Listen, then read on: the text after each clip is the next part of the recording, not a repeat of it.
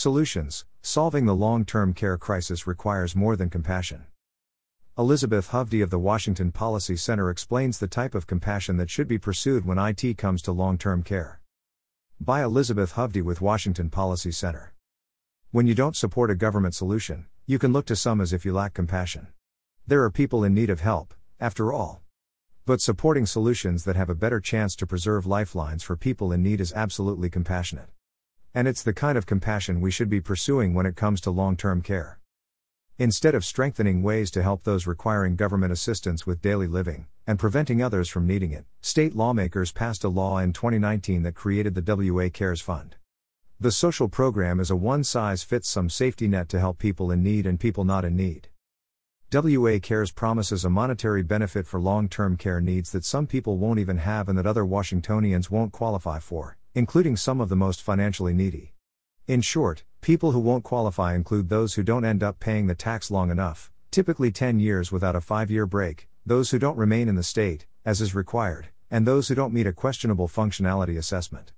See more about who will and won't be eligible for benefits on the WA Cares website.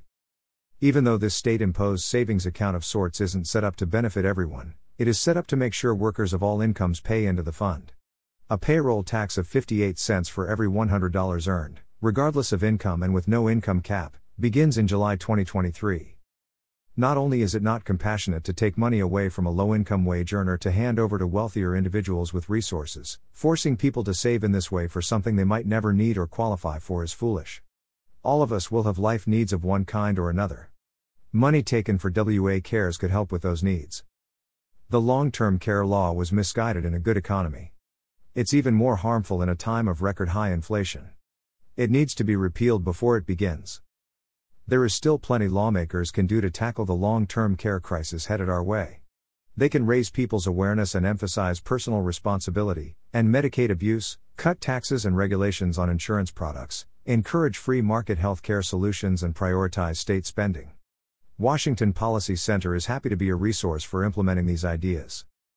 All of those actions can happen while retaining important taxpayer-provided safety nets.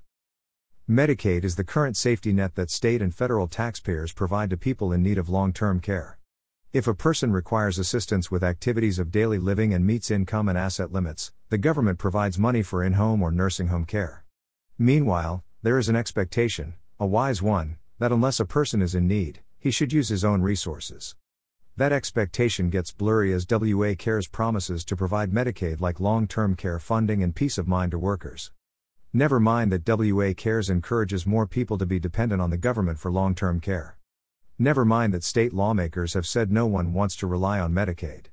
And never mind that legislators acknowledge WA Cares' lifetime benefit of $36,500 won't be enough to satisfy the needs of most people.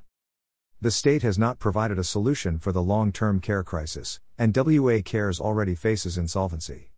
That has lawmakers discussing lowering the already inadequate $36,500 benefit or raising the 0.58% tax rate. Seeing this non-solution as compassionate is erroneous. Our state can do better. Elizabeth Hovde is a policy analyst and the director of the Centers for Health Care and Worker Rights at the Washington Policy Center. She is a Clark County resident.